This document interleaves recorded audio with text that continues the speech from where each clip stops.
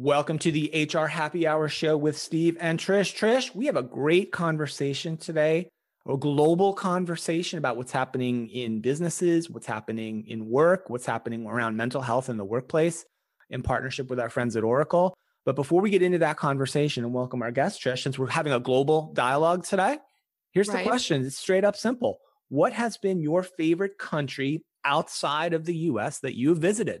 That is such a difficult question. That's the easiest question I've asked in a year. Come on. I know. I like all these countries so much. No, my favorite remains England because there's just something about it. When I step off the plane this happened the very first time that I went to, years and years ago, but I step off the plane at Heathrow and it's just like, I just feel at home. And now having been there and it's like you do what the locals do for so many years, like I have my favorite haunts and my favorite spots and my favorite people, and I miss it terribly. And that's where my dad's family is from. So maybe that's why I feel so Good at choice, home there. but good choice. That's my favorite. And literally, like my sister and I have talked about this, the second that travel is open for us to go, we are on a plane. I don't care. I don't care what it costs. I'm going to London. So that's it. That's my answer. Okay. How about you?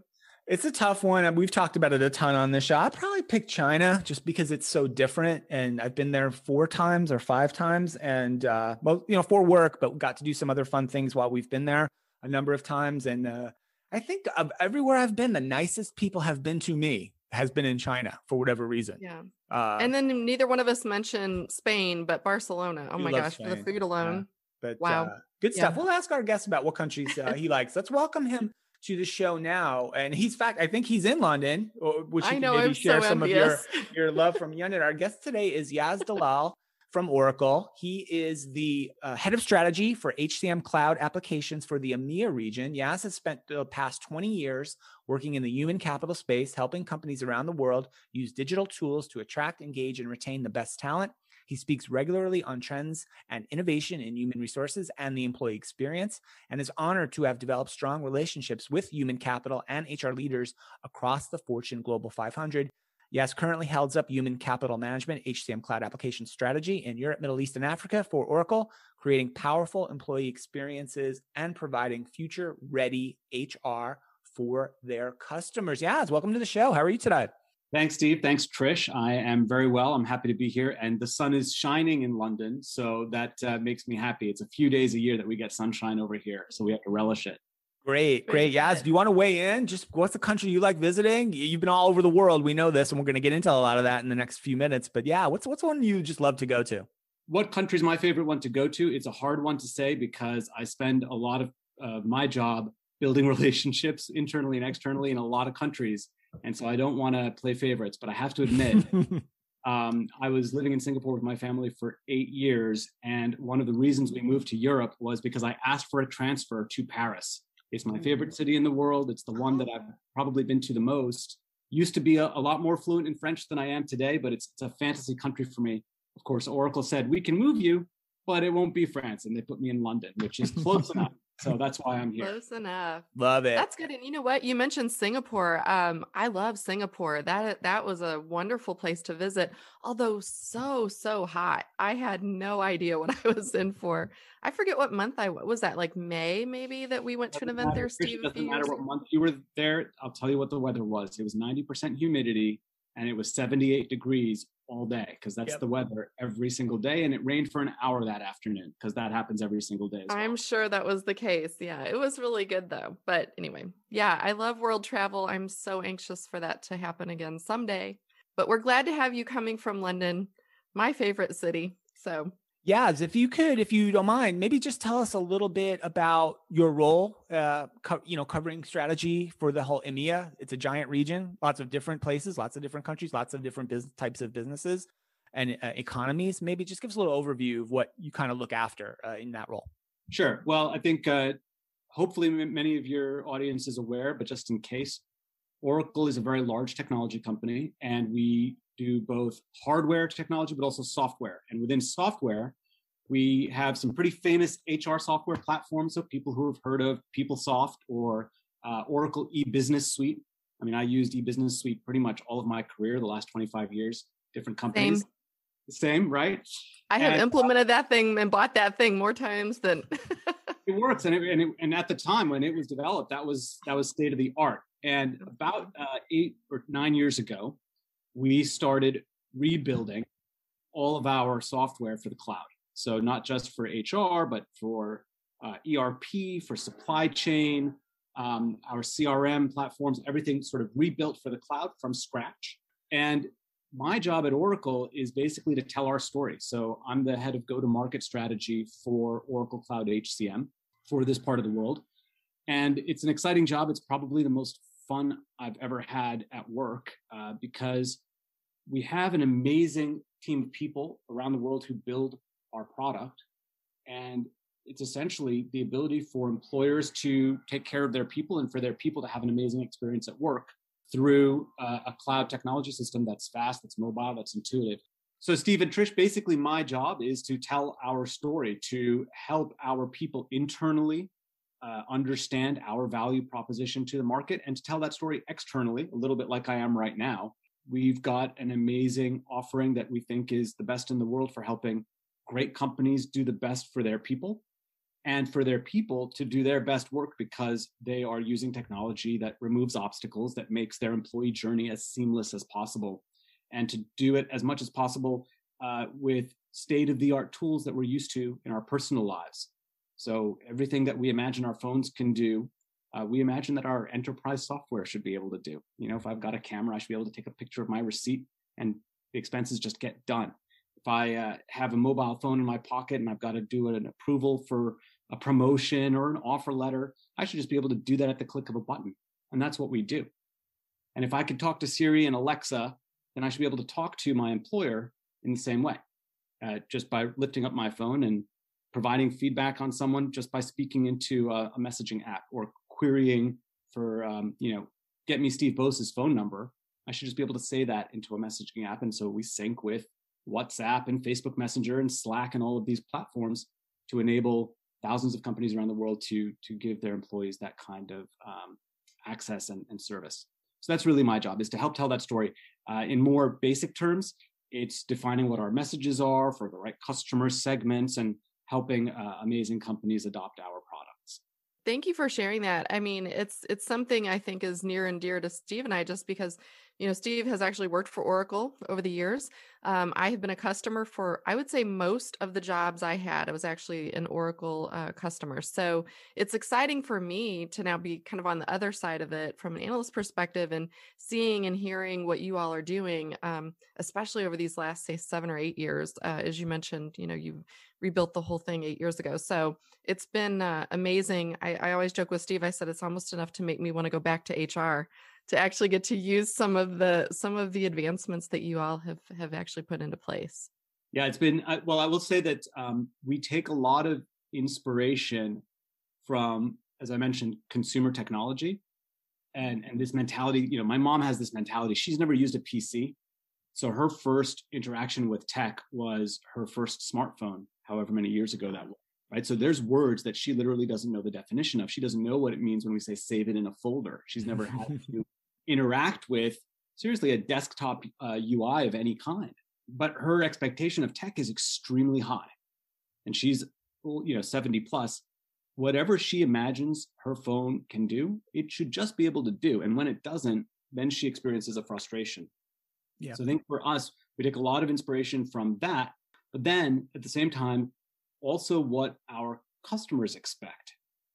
And one of the things that we're super proud of is 80% of all of our innovation originates with a customer request or a customer idea. And that's pretty significant because at the heart of it, we don't exist unless we have amazing customers.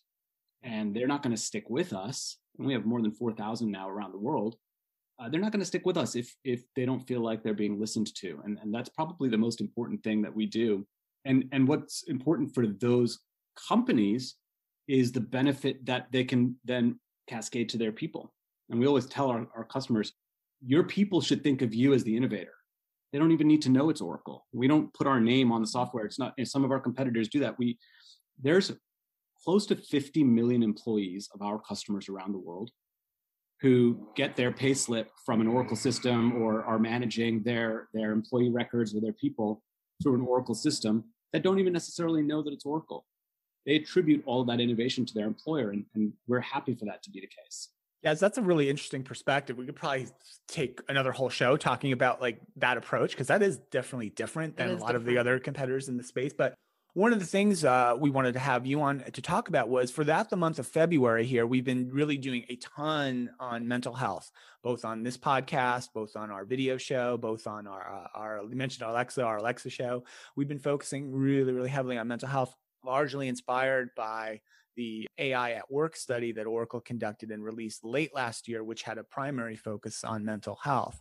And one of the interesting angles or set of findings from the research around mental health in the workplace and how different people are dealing with it is there's some differences around the world. Like everybody around the world pretty much, I think, has been impacted by the pandemic, but the impacts have been felt differently, of course, around the world. Now you've got a great global perspective, probably one of the best global perspectives of anybody we've had on the show in a long time. I'd love for you maybe to just maybe share some of your thoughts and observations of how some of your customers and the organizations you're dealing with have kind of navigated through the pandemic, and maybe some differences you've perhaps have seen between certain places and other places. And then maybe we can dive into a couple of the specific findings from the research. Sure. Happy to do that. Let me start by maybe saying something that I think is globally true. 2020 was the most stressful year ever. And whether you believe that impacts your mental health or not, I think globally people agree that stress is a real thing and that it has an impact. And the reason why I'm using that word is one of the most interesting differences, and especially from an American perspective, is that the concept of mental health still has, and it might feel old-fashioned to some people, still has a negative connotation in some cultures.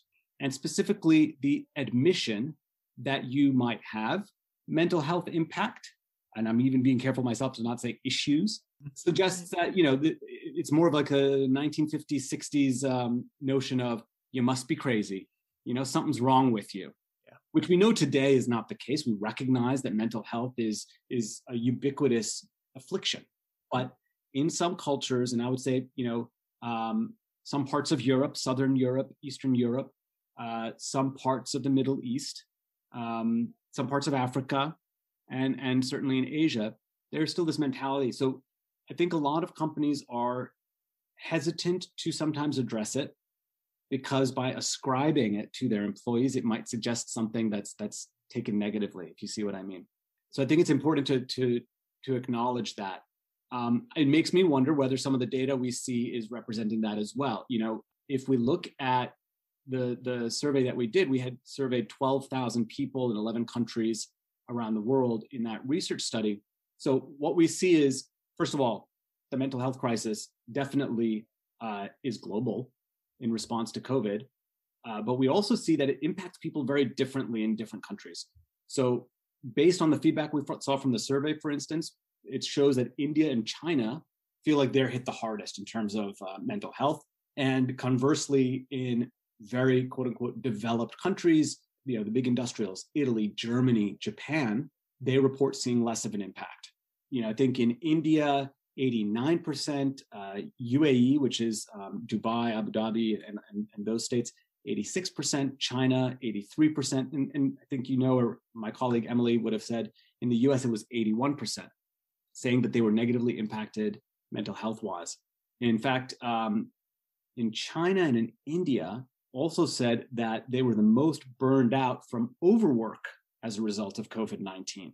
Okay, and that's a massive chunk of the world. So over 40% of respondents from China, over 30% of respondents from India saying that they're just burned out from the extra effort. But then in those developed nations like Italy reported the lowest number of people experiencing a negative impact on their mental health. I think it was 65%. So it's still over half, but it's not as massive as some of the other countries. And then the least was Germany. And workers in Germany were the least likely to report that 2020 was their most stressful year ever. It's about 52%. And I mentioned Japan earlier. less than a third of the Japanese respondents said that they have not experienced difficulties at all working remotely or being away from the office, collaborating virtually. And on the flip side, almost all of the Indian respondents said this has been hard, 96% in India. So I think there's some major differences around the world. Again, I think it is important to acknowledge that recognition of mental health is also at different stages in different countries. All that said, when we look in that research study at what help people are willing to take, and our research was specifically about AI at work and how it can support. What was really interesting was those same two countries, China and India, were the most open to having a robot. And by the way, for this purpose, when I say robot, I just mean a form of technology, some form of automated tech, AI-based. So refer to that as a robot. Over 90% of Indian respondents, almost 100% of Chinese respondents saying, I would be open to have some sort of therapy or counseling from a robot. On the flip side, hesitation in Western Europe, just under 70% of folks in France or in Trish's favorite country, the UK, saying that they were probably likely to look to a robot for support. So that's still over 2/3. And so I think generally the global trend is towards that. And I think it's not so much of a surprise anymore. It was only a year and a half, 2 years ago that we had done a research finding that said that most people would be willing to take instructions from a robot. And people were shocked. And then we got a lot of press about it. Now it's 2 years later. I don't think people are shocked. And I was telling my wife this the other day. Why is it not shocking? Because it's reasonable. If I can confide in a robot, first of all, they're awesome listeners. They're not going to judge me. It's a no judgment zone. And weirdly, we have a higher level of trust in something that feels a bit anonymous. It's one of the reasons why people love to self-diagnose on WebMD. Probably should go to a doctor if you're really concerned about something, but they ascribe some sort of trust to WebMD because it's this tech-based anonymous expert. So in the same way, I think we're doing the same thing with technology. And you mentioned you have a show on Alexa.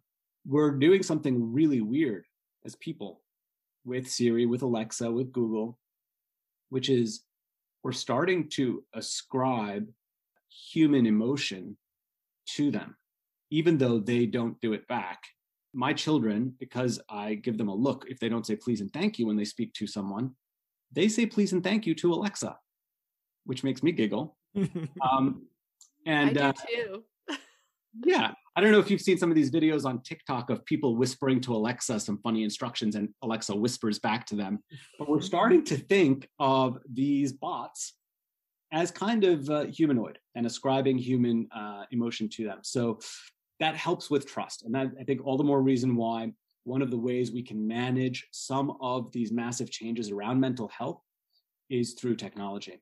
Is that going to happen overnight? I think organizations need to ramp up these conversations. I think they need to address it with their people.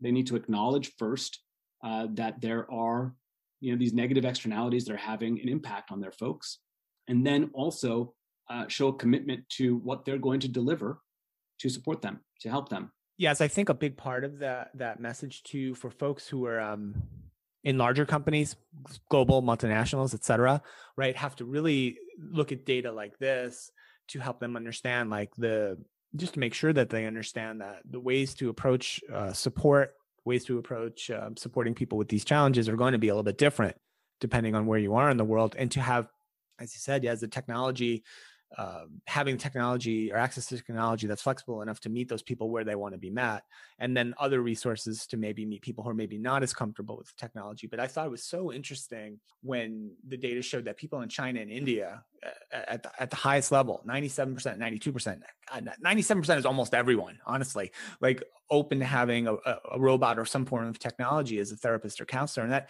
some of that, I guess, could be cultural, right? I mentioned I like China is one of my favorite places to visit.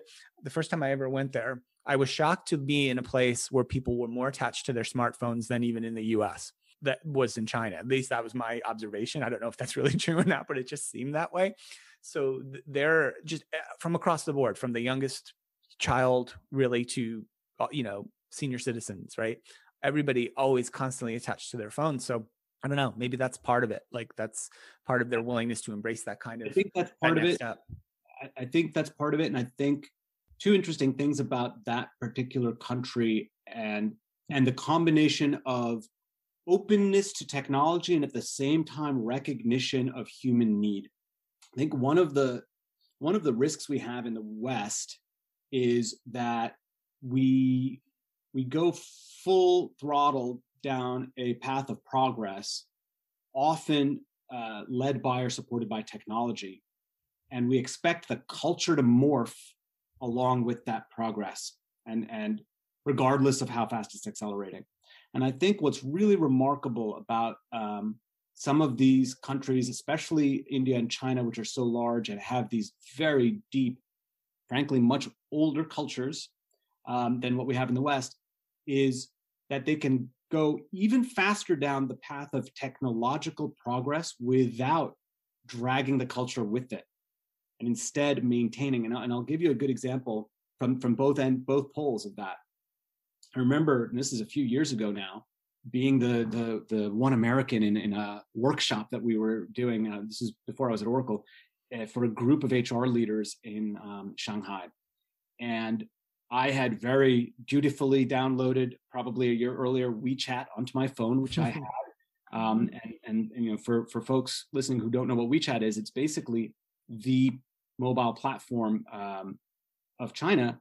It's kind of like a 2021 version of what AOL would have become if the AOL from 1993 existed today. A walled garden internet where you literally can do anything and everything. It's Facebook meets Twitter meets Tinder meets Uber, probably. Yeah, all in one. And LinkedIn. And I was there to network, and we all went to the tea table, and they stood around in a circle around this table and stared at their phones for a moment and looked up at each other, looked back down, looked up, and then everyone just started talking. And I was lost. And it turned out they were using a really common function on WeChat, which is friend radar. And if everyone has it on, it just automatically pops up their profiles, and directionally you can see who's who. By the way, LinkedIn, if you're listening, it'd be a pretty good ad. Right, that'd be a great thing. And so they didn't need to introduce themselves. They already knew who was who and who they wanted to talk to. And they just, on the flip side, now talk about maintaining traditional cultural things. One of the weirdest moments for me, again, as an ignorant American visiting Chinese customers in China, was walking through an office in the middle of the day on my way to a meeting with probably a chief HR officer, and the lights are dim on the floor, and I see someone sleeping at their desk, and I think to myself, man, that person's in trouble. They get caught. And then the next person was also sleeping at their desk, and as we walk through the floor, there's about 50 people sleeping at their desks, because that's normal, because that's encouraged, because everybody knows a power nap, 15 minutes, 20 minutes, and you're going to be full of energy again. Mm-hmm. It's culturally normative. So I think it's a good example of moving really fast on the tech side and maintaining some cultural norms on the other side is really important. And I think that's why they're so open to leveraging tech to address things that they know will make them better employees, but also happier employees. Happier employees are more productive. We all know that. I think those are good stories too for any HR practitioners who are listening, or any business, just business leaders here who might be part of multinational companies, because that was always a struggle. I think when I was in HR, was we knew intuitively there were differences culturally. We didn't always have data to back up exactly what that looked like. And so while this is one small slice of that, again, I can imagine, sitting in that CHRO chair now, seeing data like this and being able to say, okay, how does that impact how we here at the corporate headquarters work with these employees in these various countries and support them in a way that's comfortable for them instead of comfortable for us? Because I think that's, we're kind of raised to treat others as we want to be treated. And that's not necessarily what's going to work in many of these countries, which I think, this data that you went over clearly demonstrates, right? The other thing I would just be interested in from your perspective is, we hear a lot, we're comparing, the US and China and India, some really big countries with lots of population, to some that are fairly tiny. I always think about too, if you were to compare Italy to a state in the United States, right? Population wise, I wonder if we're not considering even our own differences in cultural approaches to things, right? Because people in California might have a completely different need technologically from someone in New York State or Alabama or, so are there any, you're someone who's thinking strategy, big picture, obviously on a global scale. Is that something that Oracle thinks about also within some of these larger countries, different cultural differences in that regard? Sure. So I think it's funny that you say this, because I was having this conversation recently about Northern England. The UK is actually multiple countries. It's Scotland, Wales, England, and Northern Ireland. But even within England, there are so many regional differences, not just the accents. I think there's about 5,000 accents. Right. But between, metropolitan and rural, the distance from the capital, I think in any country is usually a marker. But it's often geographic, north, south, east, west. And we definitely, I think culturally at Oracle, I can speak from our own organizational standpoint. We're 140,000 employees. We're in 200 countries. And I'm very lucky to get to work with people from multiple countries every single day. Some of the examples are famous. We have certain countries or markets where August is an entire vacation every year. One of the things that I've noticed is in most countries that are either majority Christian or have a headquarters in a majority Christian country, the last 2 weeks of December are just off, not your personal vacation. But within countries, to answer your question, I think it's usually about distance from capital and rural versus metropolitan. And where we are seeing some major effects, and our customers are talking about it a lot, is suddenly those workers who thought they had the cool job in the middle of the downtown are the most adversely affected. And if you think about the stereotype, because it is going to be generalization, but if you think about in general the workers who are in the city, it's the young up and comers, maybe they don't have families yet, and it's the really senior because they can afford the big place in town. And those are the folks who are adversely affected by this. Those are the ones who are now trying to figure out, wait a second, if we're not going back to the office, what on earth am I doing living 10 blocks from the office? I don't need to be here at all. And recognizing, especially if I think about in our day-to-day work here at Oracle, that I wish I lived, or I thought I wished that I lived in central London, and actually I'm in the northern suburbs. I love that now. Meanwhile, I have colleagues who live 10 blocks from the office who, depending on the lockdown rules, they can't really leave their apartment. They don't have a balcony. They're not really going outside, and I think that's a global thing. So it's not just about the geographical differences within a country, but I think it's urban versus rural. It's distance from the capital, what level of career you're in. One of the other things that we saw in our research study, and I don't know how much you've already talked about this in the other podcast you did with Emily, but the folks who are saying that they're the most adversely affected by all of this are the CEOs. It's the C-level. Right. And the next group that's reacting the same way is Gen Z. And I like to think that those two demographics have way more in common than any other two demos in the workforce. And the reason for that, and I'd love to hear what the two of you think about this. I have a theory that we can predict our adoption of technology by looking back at what the wealthiest classes and what the senior executive demographic enjoys as their perks, and assume that those perks will soon be provisioned by technology and allow us to benefit from similar perks. So to give you an example, everyone in white collar up to 50 or 60 years ago had a secretary. And now we don't. We have Microsoft Office and a smartphone, right? Every C-level person 30 or 40 years ago had a team of MBA analysts. And now we've got, data visualization, Microsoft Excel, and pivot tables. So what's the next level? Well, if you're a C-level of a major company, you might open the office door and yell to someone who's then going to fulfill whatever order you just gave. We're going to start doing that into our phone. It might be a query to get data out of a system. It might be a request to take an action. So I kind of feel like we're headed in that direction. So to me, it makes a lot of sense that Gen Z and the CEOs are feeling like they are the most burned out. Gen Z is the most likely to turn to robots for supports. They're 105% more likely to talk to a robot over their manager about stress and anxiety versus baby boomers, for instance. And I think from a CEO perspective, I just want to get the right quote here for you. In our research, 53% of C-suite execs who responded said that they're struggling with mental health issues in the workplace more than their employees. That's interesting. Not that I'm struggling, but I'm struggling more than my workers who, by the way, are making a lot less of money than I do. So I think that's an interesting commonality between those two generations. I would agree with you. I would also maybe consider that for me, your C-suite level, those really high-level execs, as well as your Gen Z, I think my theory would be they are also the least connected to the organization, because when you're at the C level, people just stop coming to you, right?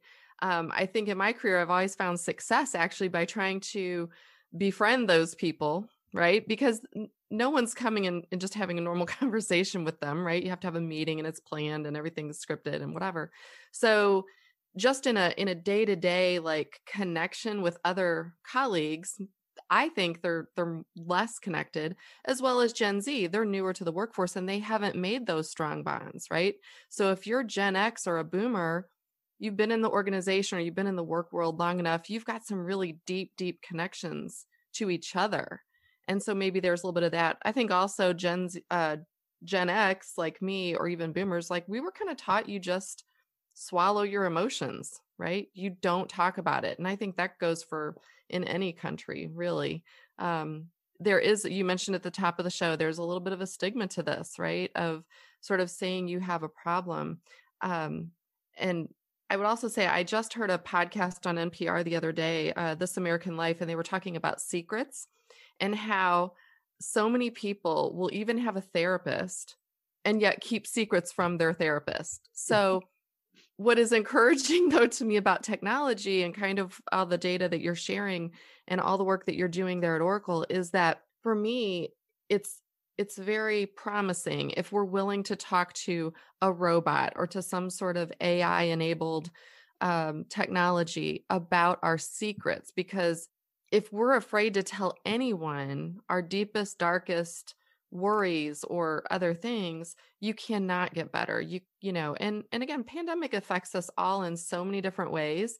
If you're going through, I don't know, raising children, having teenagers, sending kids to college, worrying about money, if you're hormonal, if you're right, there's so many other factors that impact our mental well-being day to day. And it's like a little bit of a roller coaster sometimes. And so to me, I'm just really excited to hear about some of the technological advances you all have made to support employees of all levels and to hopefully build more connection between those C-level or really high-level executives to each other, to maybe other colleagues that they don't have, and to help Gen Z kind of fit in because they maybe not have had enough time in the workplace to build those connections. I don't know, Steve, do you kind of see that as well? I know you talk to a lot of different organizations. We've been diving into this data for a while now in different ways, and it continues to fascinate me. And even something, as you just mentioned, about if one generation, or maybe it's a country, or maybe it's a place in the organization, whatever, is 100% more likely to turn to technology in support of their mental health and well-being. You can also, I think, read that as if those technologies are not available or not made readily available to the employees, then they're not turning to anyone, probably. Because if they're that much more willing to use technology or prefer to use technology, then organizations really do have an opportunity here and a challenge to step up and try to support them where they're at, whether it's in China or it's their Gen Z workers or it's even their C-suite leaders. Totally agree. And Trish, I love that you use the word connections so many times. We're redoing our employee directory. By the way, in HR software, theoretically, the employee directory part of the software should be the most boring part of it, right? Because all it is your record. It's, I'm Steve Boese, my phone number, my title, my boss, and, the confidential part, my comp and my performance rating. That's your HR record. That's the employee directory. Funny secret that's not going to be secret now is at Oracle, I always joke with our teams internally, the number one most used app, non-productivity app, so outside of Outlook and Excel, at Oracle is our employee directory. You have 140,000 people.